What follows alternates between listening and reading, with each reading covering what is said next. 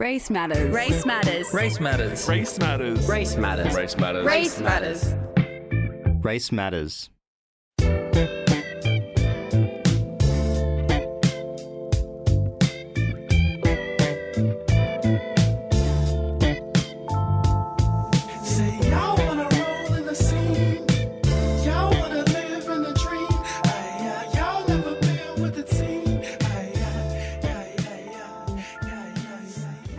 As always, I'd like to acknowledge that this podcast was recorded and produced on unceded Gadigal land.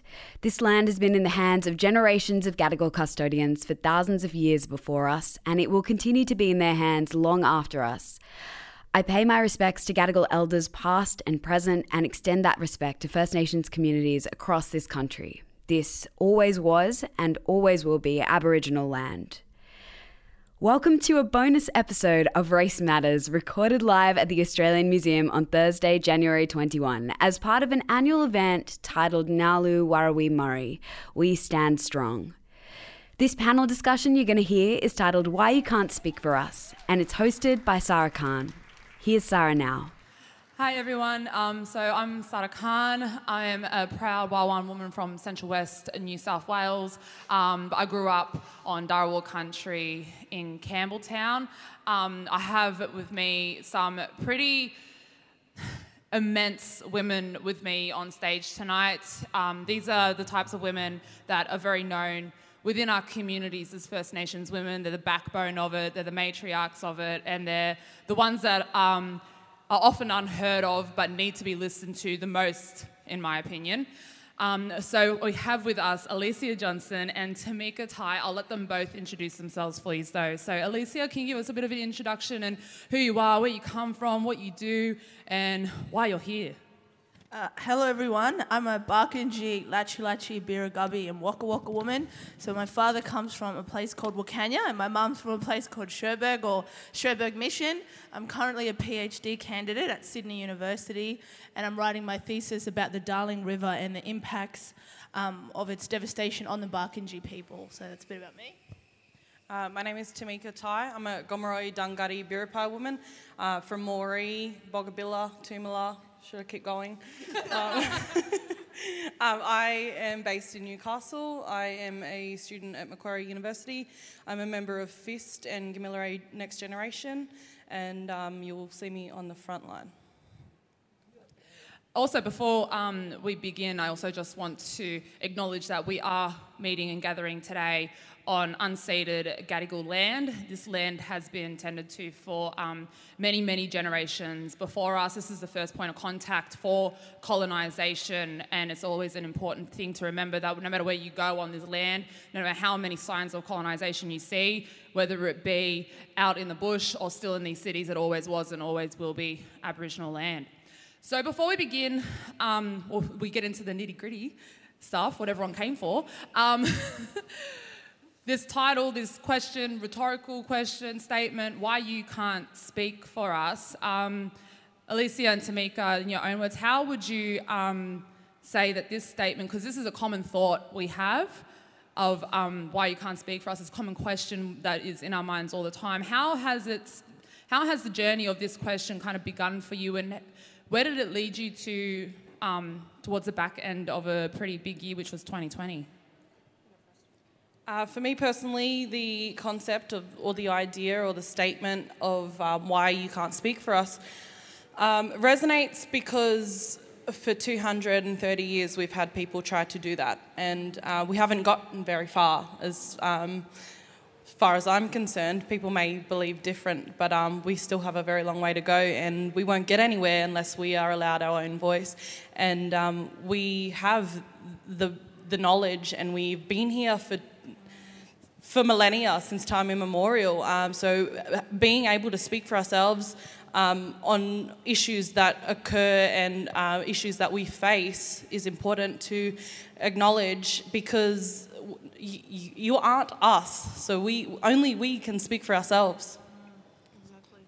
I think it was very similar sentiments, and like I guess I'd want to speak like generationally as well from my perspective, because my parents didn't get these opportunities. So my parents were voiceless, and even the capacity that I'm speaking to you at today, you know, we have to navigate what is acceptable in a space like this, you know, what's appropriate for non-Indigenous people to be able to conceptualize. So even though that we have a voice, you guys have to understand that it's constantly regulated. It's not 100% our truth, because you can't always handle it. And it's also the thing of we're never heard either. So I feel like, especially coming at the end of last year, a common sentiment that we were all feeling as First Nations people was we were getting asked lots of questions of us. So there's lots of people coming to the table being like, okay, so like, why can't I speak for you? Why can't I, how do I participate? How do I be a good little white person when I come into your space? And then it's the thing of like, we give them all of the information, all of the resources, even if it's not like we're frustrated by it, but we give the answers to it. It's the other thing of like, there's so much literature out there on all of this. There's so much reading and research and resources out there, critical race thinking that's, you know, been going on for decades. And we can provide that, we provide those resources, but the thing is sometimes it's not even being heard. How are you feeling in that sense of whether or not what you're saying is actually being listened to? Sarah! Personally, I think, as you said, you know, there's literature out there. Our people have been doing the work to decolonise since invasion. You know, invasion was never something that was just accepted. So we've been fighting on the front line for 233 years. So the work has always been done. It's just a matter of you listening. So true. And I think exactly what you're saying, like, whatever your lived experience is as well, so like whatever your background is or even your interests, we have the capacity to connect to you via that. So I feel like, again, black people, we're just constantly in this own category of blackness, but what Australia starts to need to do is recognise that we're people. So we have interests, we have passions, we have emotions, we have experiences, and if I don't resonate with you, one of these sisters will, and then if the next sister doesn't resonate with you, you can find one that does, because I feel like that's your responsibility. Just like everyone else, if you don't like the messenger that's giving it to you, you still need to listen to the message. And I think that's why I'm tired, because I'm just tired of always having to, present myself in a manner that is receptive, and then if I'm not, they kind of just switch off. You have to take that responsibility and you have to go find the right messenger, if that makes sense. Yeah, no, 100%. And everything that you were just saying then, it's also like asking for our experience, but also putting it to the fringe. So they don't want our experience to kind of be at the centre of matters that are pertaining to us. So that's another challenge in itself, because then it's up to us to then like centre ourselves in whatever space we go into while also trying to protect our well-being. Do you guys feel the same way there?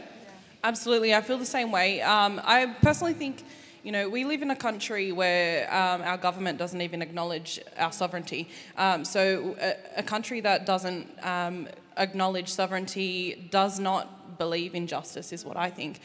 So when we as individuals and you as allies want to hear from black people, it needs to come from all avenues, from the ground up and from the top to the bottom too. So, you know, while we can speak here today, the issues are right throughout this country in terms of hearing from Aboriginal people. Yeah, I guess adding on to that, like, you know, even being in this space today, again, I know I keep talking about my parents, but it's so important. Like, these forums were not happening. People were not coming out of their day to come and listen to our lineage. You know, it was not happening. We need to recognise that, but we also need to recognise there's so much more to do, because I feel like, again, Australia really loves you know, putting stickers on everyone, like, you did a great job, but it's just not good enough. And if we're asking you to do more as Indigenous people, we are giving you guys a lot back as well. You know, we're not just expecting you to be active participants in change, we're working really, really hard behind the scenes, if that makes sense. And it also really matters as well who they're coming to for the resources, because there was a big conversation happening amongst black women last year in regards to accountability versus cancel culture, and how accountability works for black fellow communities, for black people, and accountability is a part of our law essentially.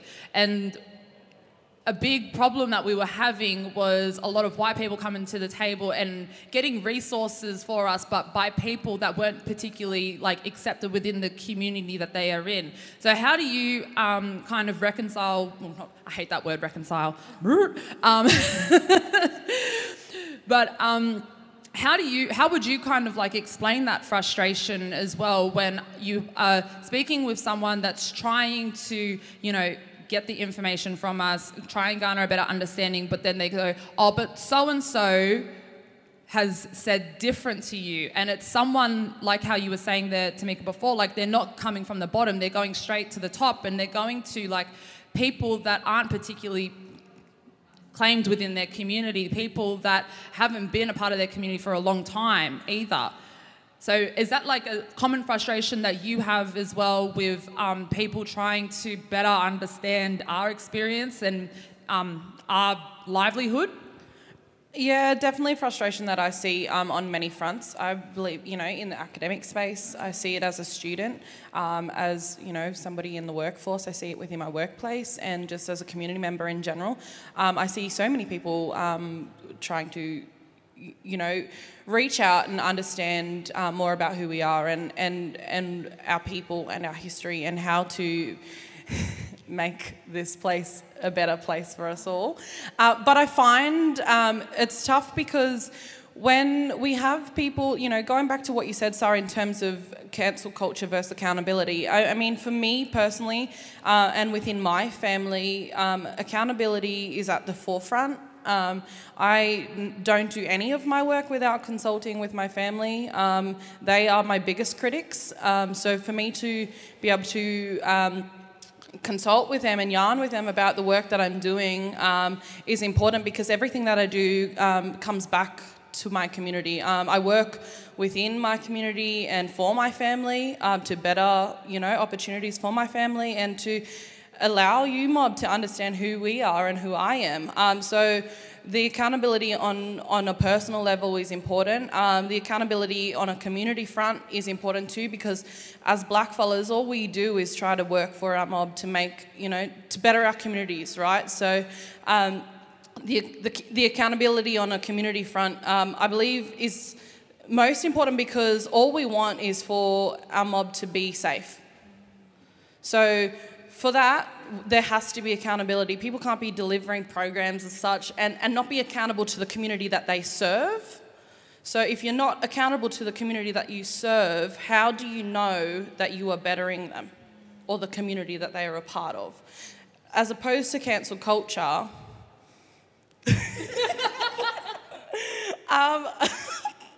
I feel like that's very different.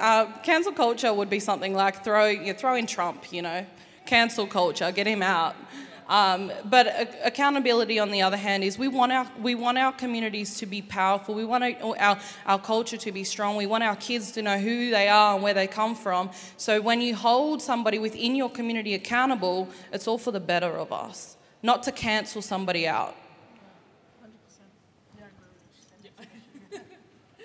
And we all have spoken countless times about white people also realising how they're beneficiaries of colonisation, of white supremacy.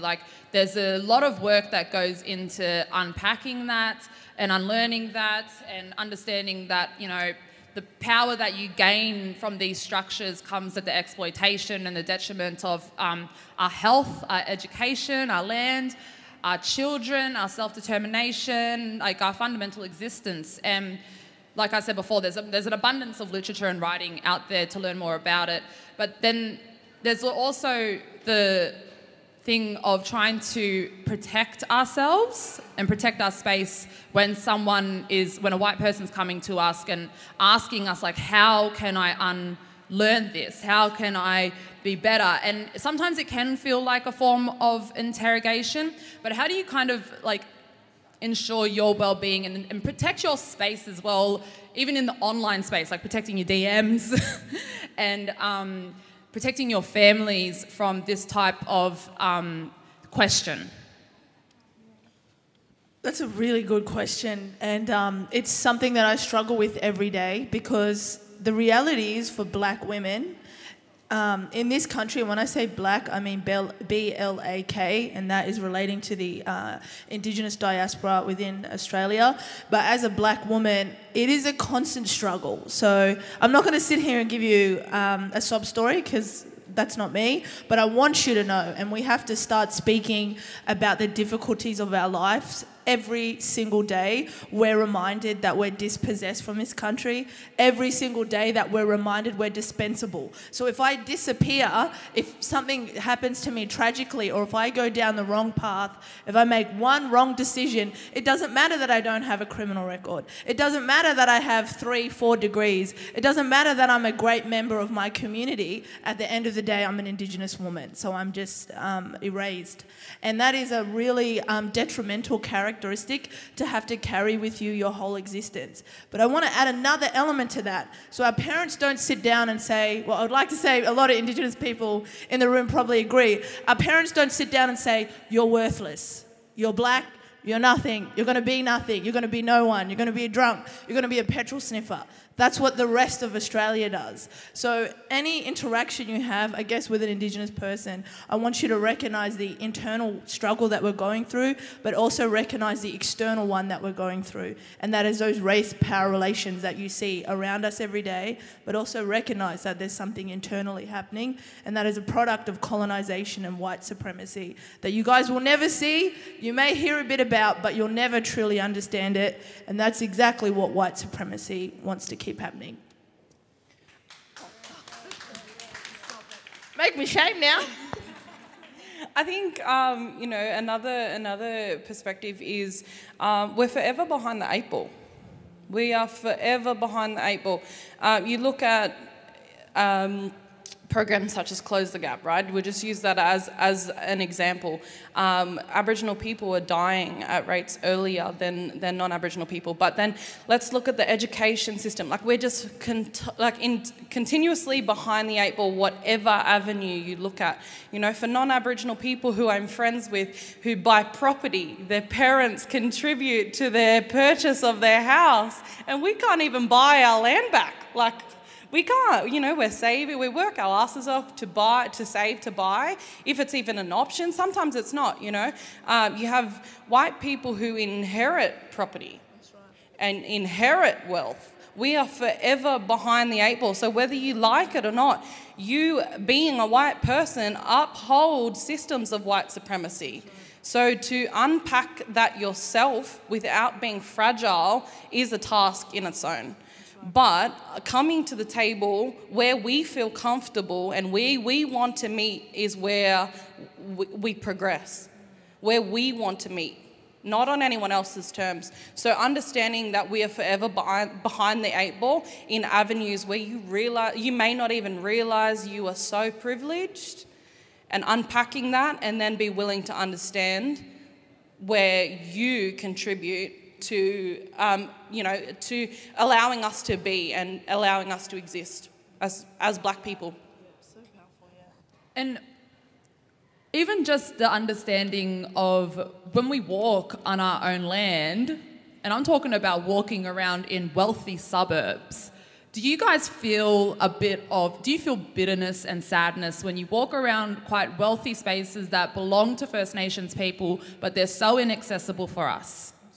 I wonder, truthfully, I look at these big houses in these wealthy suburbs and I'm like, okay, so how many black people died on that lot of land? That's true. And then I wonder how many generations this house has been in someone's family. That's so true. And then I wonder how many hours that person works. And then I wonder how many mouths that person feeds.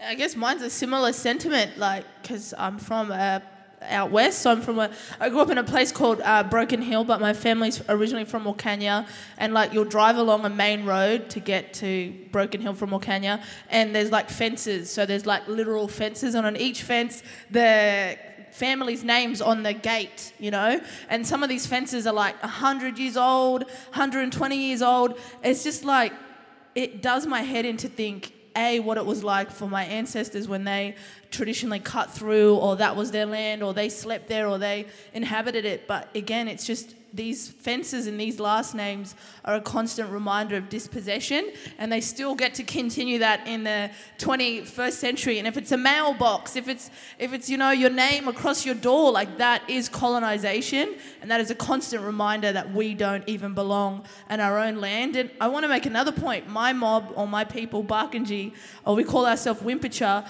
we are one of the largest native title claim in New South Wales. So we have land, but we still don't have land. So we do what you want us to do. We go to court, we fight, like our elders fight their whole lives. I'm not talking like 20 years, I'm talking like 40, 50 years, right? And with our life expectancy, but then you'll drive home and then you'll see the Petersons or the Pattersons, and you're reminded that, you know what, you're not getting that land, you're not getting it back. And I suppose just to add on to the native title aspect, today is the anniversary of the death of Eddie Mabo, actually. And then when it comes to things such as native title, it's never sovereignty. It's never sovereignty, and it's never land back. So what you do is you give us the crumbs, and then you say you can only eat these crumbs, or you can only fish from these crumbs on our terms, because at the end of the day, native title in itself can always be extinguished for a road that benefits the community, or a mine that benefits the capital of the state, or anything that doesn't benefit blacks. And we have to ask for permission to go on our own land as well. Like I have to, whenever I'm back home, like whenever we want to go emu nesting or crayfishing, like, you know, these are practices that our families have been doing for generations, at thousands and thousands and thousands of years. But we have to go and ask for permission now to go and do it. And then we also have to make sure that we have good relationships with the white people in the community, the property owners, so that we can go and do that. So when people talk about reconciliation, we're always we don't have to reconcile nothing. Like we're reconciling all the time, and you don't even realise it. I think the fact that we don't riot every day is reconciling. And that's the thing, because when we talk about this, what ends up happening if we're talking to someone that is quite fragile in their whiteness, we get gaslit. The gaslighting then happens, and it's, you know, all of a sudden we get the aggressive label put onto us. Or it's a political statement. They put you in the category of a radical or political. But I feel like when your life depends on someone's political choice in a building such as Parliament House, how do you escape a title of a radical? You know, you're just trying to exist in a colony, and you're radical. Yeah. Asking for the bare minimum sometimes. You're like a breath. And this leads into the very popular date, January 26. How this date has changed quite drastically in the public consciousness of understanding it, even in just the last 5 years, and how we've gone from change the date to abolish the date altogether, abolish any form of celebration of Australia. I mean, like, we'll get into that in a minute, but for people that are trying to understand how to engage in this, because I feel like Invasion Day has become quite an easy entry point into allyship and activism for white people. Do you feel the same way? Yeah, I definitely feel like it's a topic that comes around, you know, every year. But it's something I feel that happens for me. You have like Christmas, and then you have New Year's, and then you're prepping for Invasion Day. Yeah. So you start off a new year feeling like hell. Yeah, so true. But yes, I definitely think that it's an avenue for white people to approach their journey on allyship. Yes. Do you feel the same way, sis? Like, do you think that Invasion Day is a good space if people are wanting to engage with allyship or understand their whiteness, or are there other aspects that they need to understand first before they come into Invasion Day?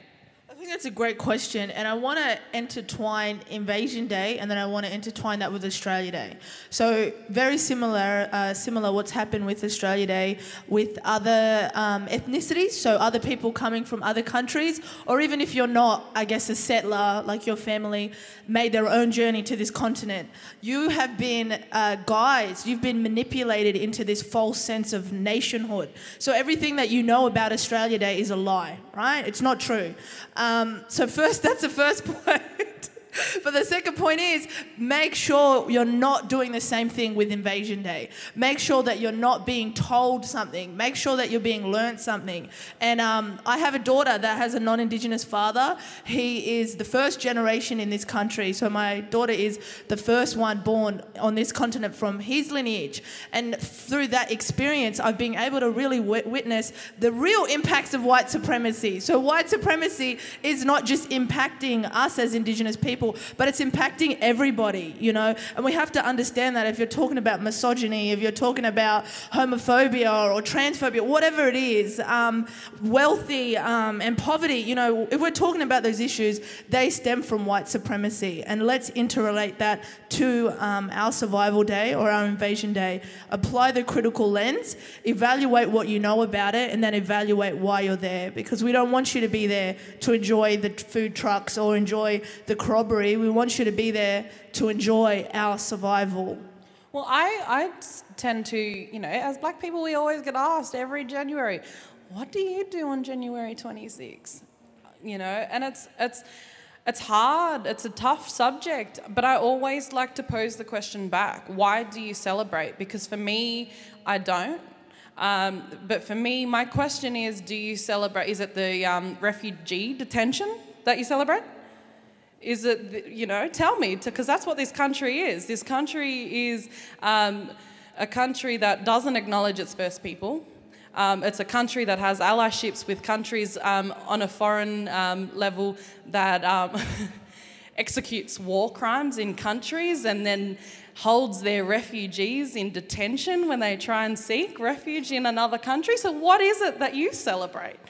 Because if it's not the refugee detention, is it the mental health rates of all Australians? Or is it the domestic violence? Or do you celebrate the deaths in custody? Or do you celebrate the women that die at the hands of the men in this country? Is it the kids who are homeless? Is it the rest of the homeless population? Or do you celebrate, hang on, let me ask, do you celebrate the kids who are locked up at the age of 12? What is it? What do you celebrate? You tell me. And I think all of that also links into, and you kind of took a step ahead of me before with it, with this idea of Australia. And attached to that is the Australian identity. So how would you define the Australian identity and what needs to come after realising that's probably not a real thing? Me, personally, my bloodline has been on this continent for millennia, you know, but it doesn't mean that I don't acknowledge my other heritages. I am Lebanese, I'm Irish, and I find it interesting, and I laugh about it quite honestly, because I'm born of resistance. I'm born of nations that have been colonised and nations that have continued resistance. So for me, I don't know what what the Australian identity is other than my own, and I know it's real, and I know it's been here since before anyone else. But you know, that false Australian identity, to me, I question. You know, looking at my own lineage, I question where were your family members and where does your lineage originate from?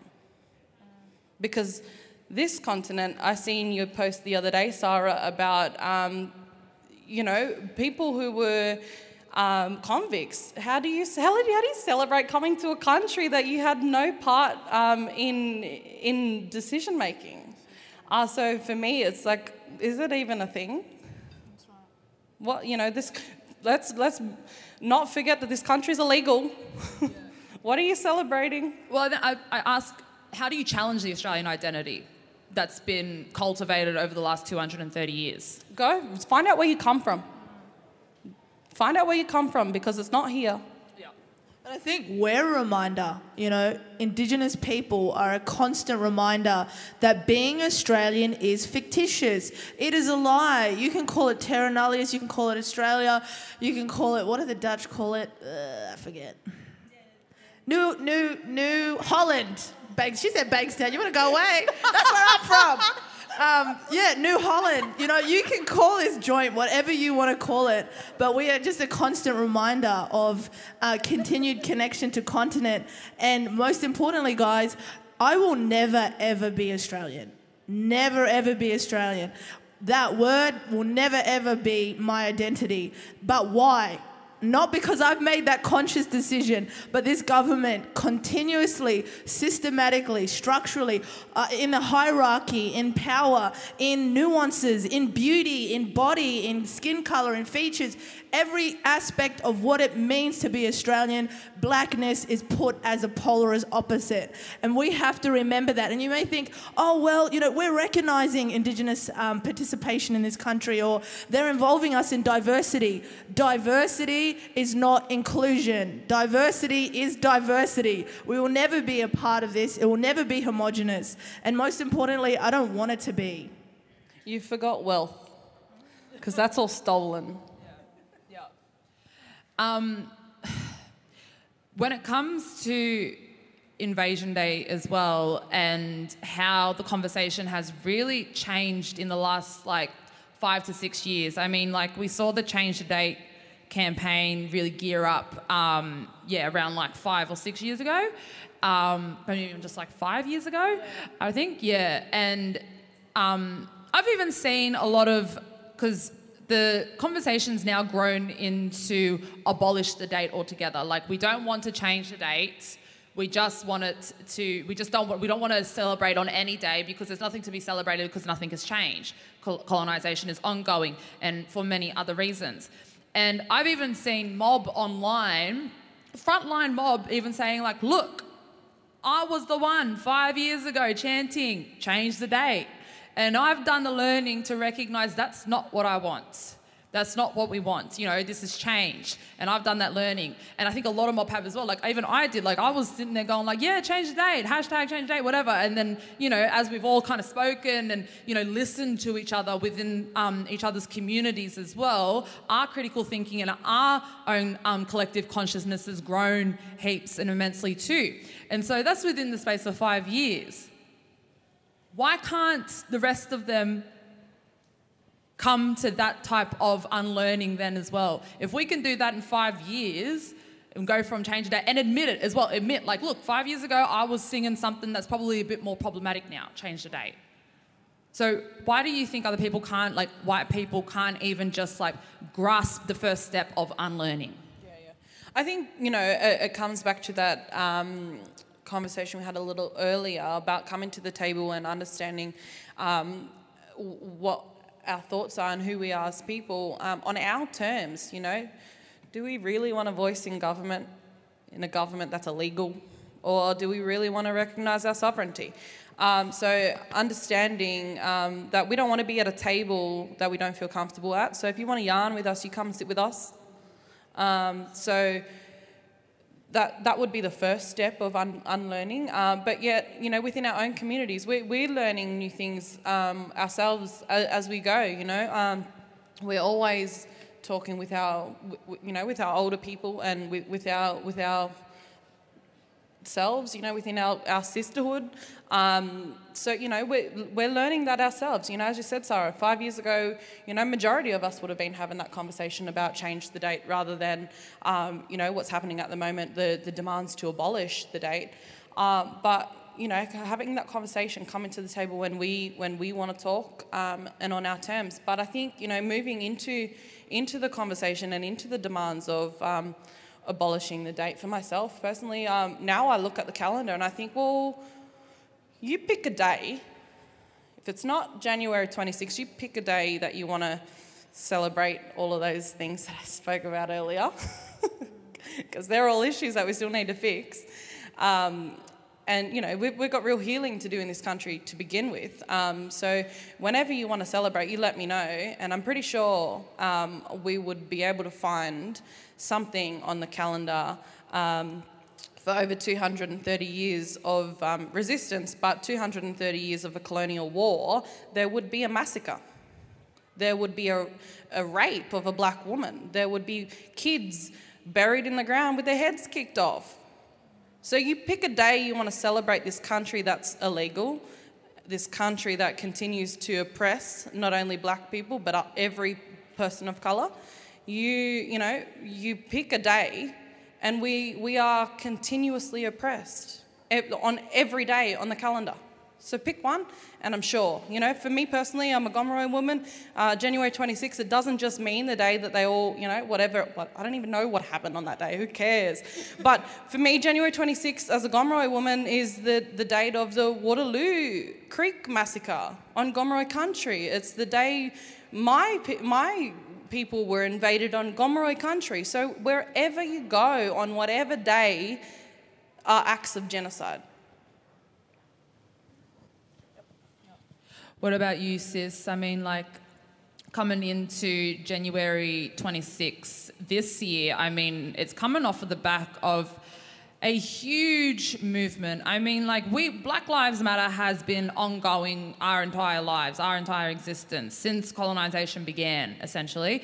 But what happened last year was something that we haven't really seen yet, which was, like, masses of people coming together. I think, in my opinion, I feel like we had thousands of people gathering here because it started in the United States first. It wasn't people here recognising with what was happening in our own country or the injustice that was happening in our own lands. It was because it was happening somewhere else first, something that was distant and so far away. We're always pointing away from the issue. They're the problem. They're the issue over there. Look at them. Don't look at me.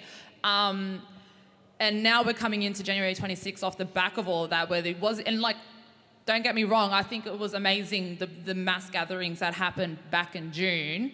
But coming into January 26th this year, what are you kind of expecting and hoping for? It's a great question. I think irregardless of what I expect, irregardless of if it's Black Lives Matter, if it's Black Power movement, if it's NAIDOC, if it's Yabin, if it's you're in Queensland, wherever you are, we are continuously fighting for our basic human rights. When we are fighting for environmental justice or we're fighting for our land, we don't sell our land to mining companies. We don't sell our lands to gassing industry. We protect and preserve it. But also another really interesting aspect is we don't say, you can't come on here. You can't swim in the ocean. This ocean is for black people only. You can't come to this river. This river's for black people only. Yes, we have sacred sites. Yes, we have areas that are allocated to specific Indigenous communities and families. But if I go to another Indigenous community and I'm like, I want to get in there, I'm not going to get a free pass just because I'm Aboriginal. There is law. There is regulations. There is bodies that make those decisions. So what we have to understand is recognise where we're positioned in this country without having basic human rights, but also recognise, even though this country does not want to recognise us, we are still functioning at high levels. We have such capacity to contribute to this country. Now, in relation to Black Lives Matter, I do want to celebrate that, because what I think it spoke to was a sense in so many people that they wanted to participate. They wanted to stand up. Maybe they didn't know why. Maybe they didn't know what this calling was, but I like to call that is an ancient spirit. You know, we believe our land speaks to us. We believe nature, the earth, it speaks to us, water. And I would like to say, or maybe I'm being a bit positive, but I think we have to be in these trying times. And if someone can get off their ass, if they can get their kids, put a face mask on them, make sure social distancing, and have that participation in that moment in time, that is indicative that we have a future.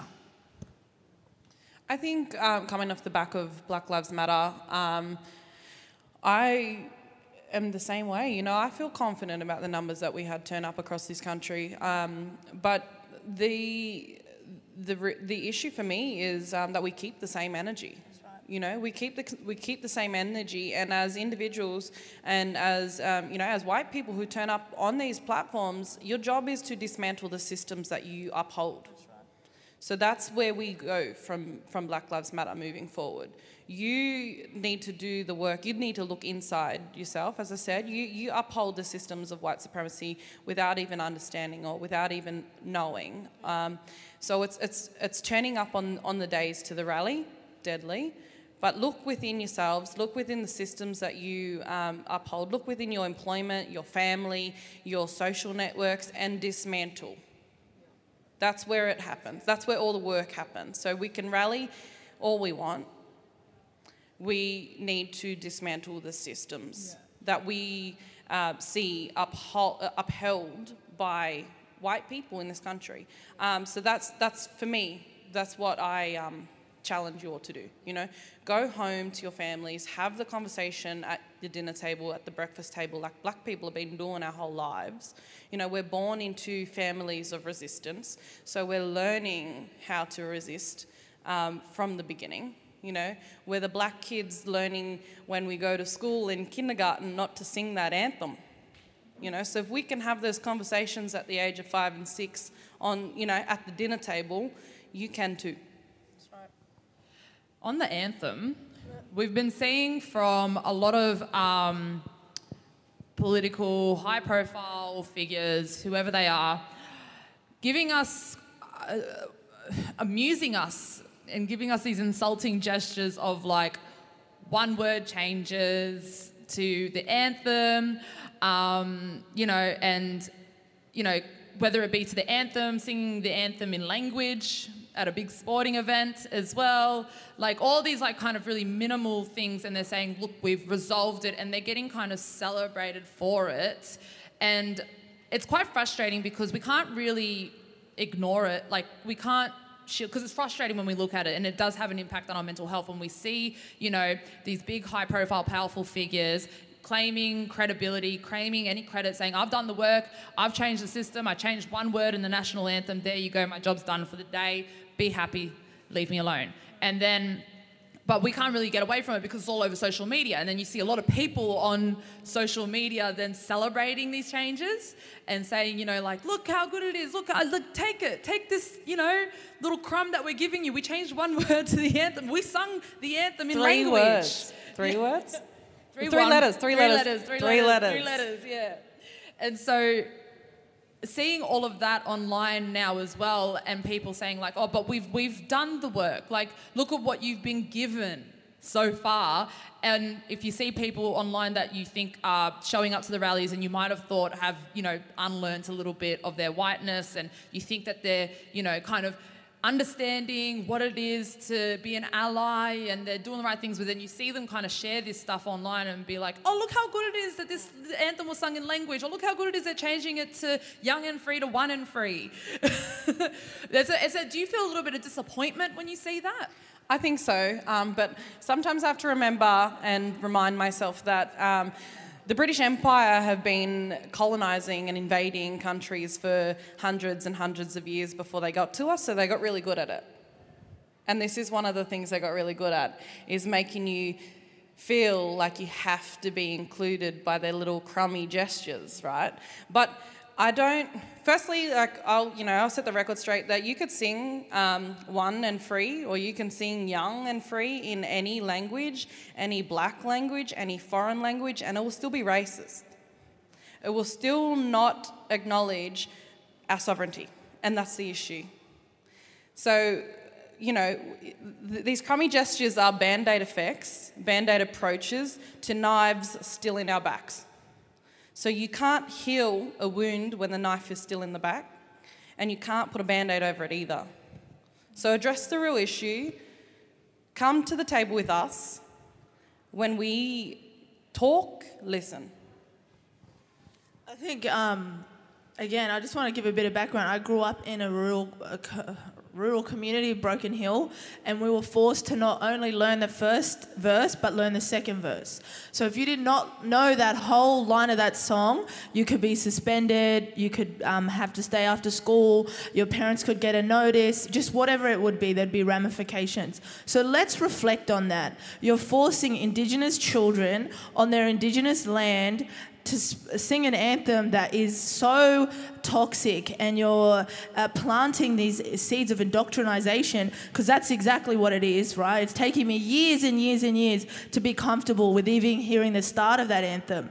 But then let's add the second thing to what's happening now in contemporary society. So we're singing it in lingo, we're singing it in language. I have aunties that if they spoke language, right, to their children, yes, and I have a 60-year-old auntie, if she spoke any lingo to her child, that child would be removed and put in a dormitory, irregardless of what age. So what is happening in contemporary society, like colonization, like Sis was saying, it's becoming stronger. It's a superbug, it's a disease, it's a bacteria. It will change, it will generate, it will reproduce, it will look like whatever you need it to look like, so you'll be comfortable with it. Singing Australian anthem in any language is disgusting. It's a disgrace, and you have to remember why it's a disgrace. It's a disgrace because our language cost us our lives, our language cost us our culture, our language cost us our freedom. Knock off.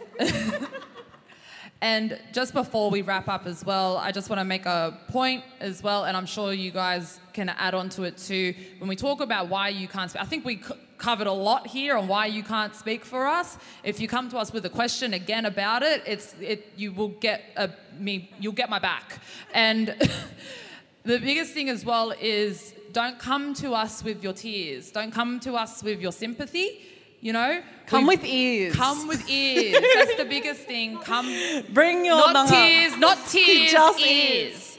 You know, because like there's with the online space, with all the literature that's out there, with all the connection that everyone has now, there's no longer any excuse, and there's also like no patience left for First Nations people either. Do you guys want to add on that? We've been patient for 230 years. We're done. We're done. I think it sounds so cheesy, but I'm sure a lot of you, and I'm sure you girls as well, you know, the lyric, how can you sleep while your beds are burning? Like, why is this sentiment still present in our society? How are you still okay to go to bed at night knowing what we're enduring? And I want to, I guess, thank you guys for being here, but even in saying that, I can't thank you because of what all us ladies and Indigenous people in this room have had to endure. I just want you to think about that. Well, we have to wrap up now. I just want to thank you, Titters, from the bottom of my heart, for coming on here and sharing your knowledge, sharing the space. It's often very triggering for us to have these conversations. It's really sad that we even have to have these conversations. You know, this isn't something we enjoy, but it's necessary, and you really do demonstrate to me in particular hope. You know, when we have women like this, when we have matriarchs like this, when you see women like Tamika and Alicia, and there's many women like this, they're sitting in the audience right now, you know, these are the women that are the backbone of everything, but these are also the women that need to be allowed to be vulnerable, that need to be given space, and they need to be left alone as well. But, you know, because these are the women that bring a lot of joy, and they make me very joyful, they make me very happy, and they make me very grateful that I'm a black woman as well. So I really thank you guys for coming on here and sharing space. I know it's a lot to unload all of this stuff, but I really, really thank you for coming, and everyone should be thanking them too. So yeah, thank you. Thank you. Thanks for holding this space. Thank you. That's it for us tonight, guys. But yeah, enjoy your night, and yeah, don't come to us with tears.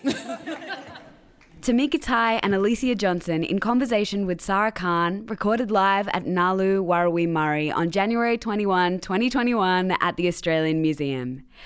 Thanks for listening to this special live ep of Race Matters. You can find us on Instagram at race_matters, and every single episode of Race Matters is available at fbiradio.com/Race Matters or wherever you get your podcasts. We'll catch you next time. Race Matters. Race Matters. Race Matters. Race Matters. Race Matters. Race Matters. Race Matters. Race Matters.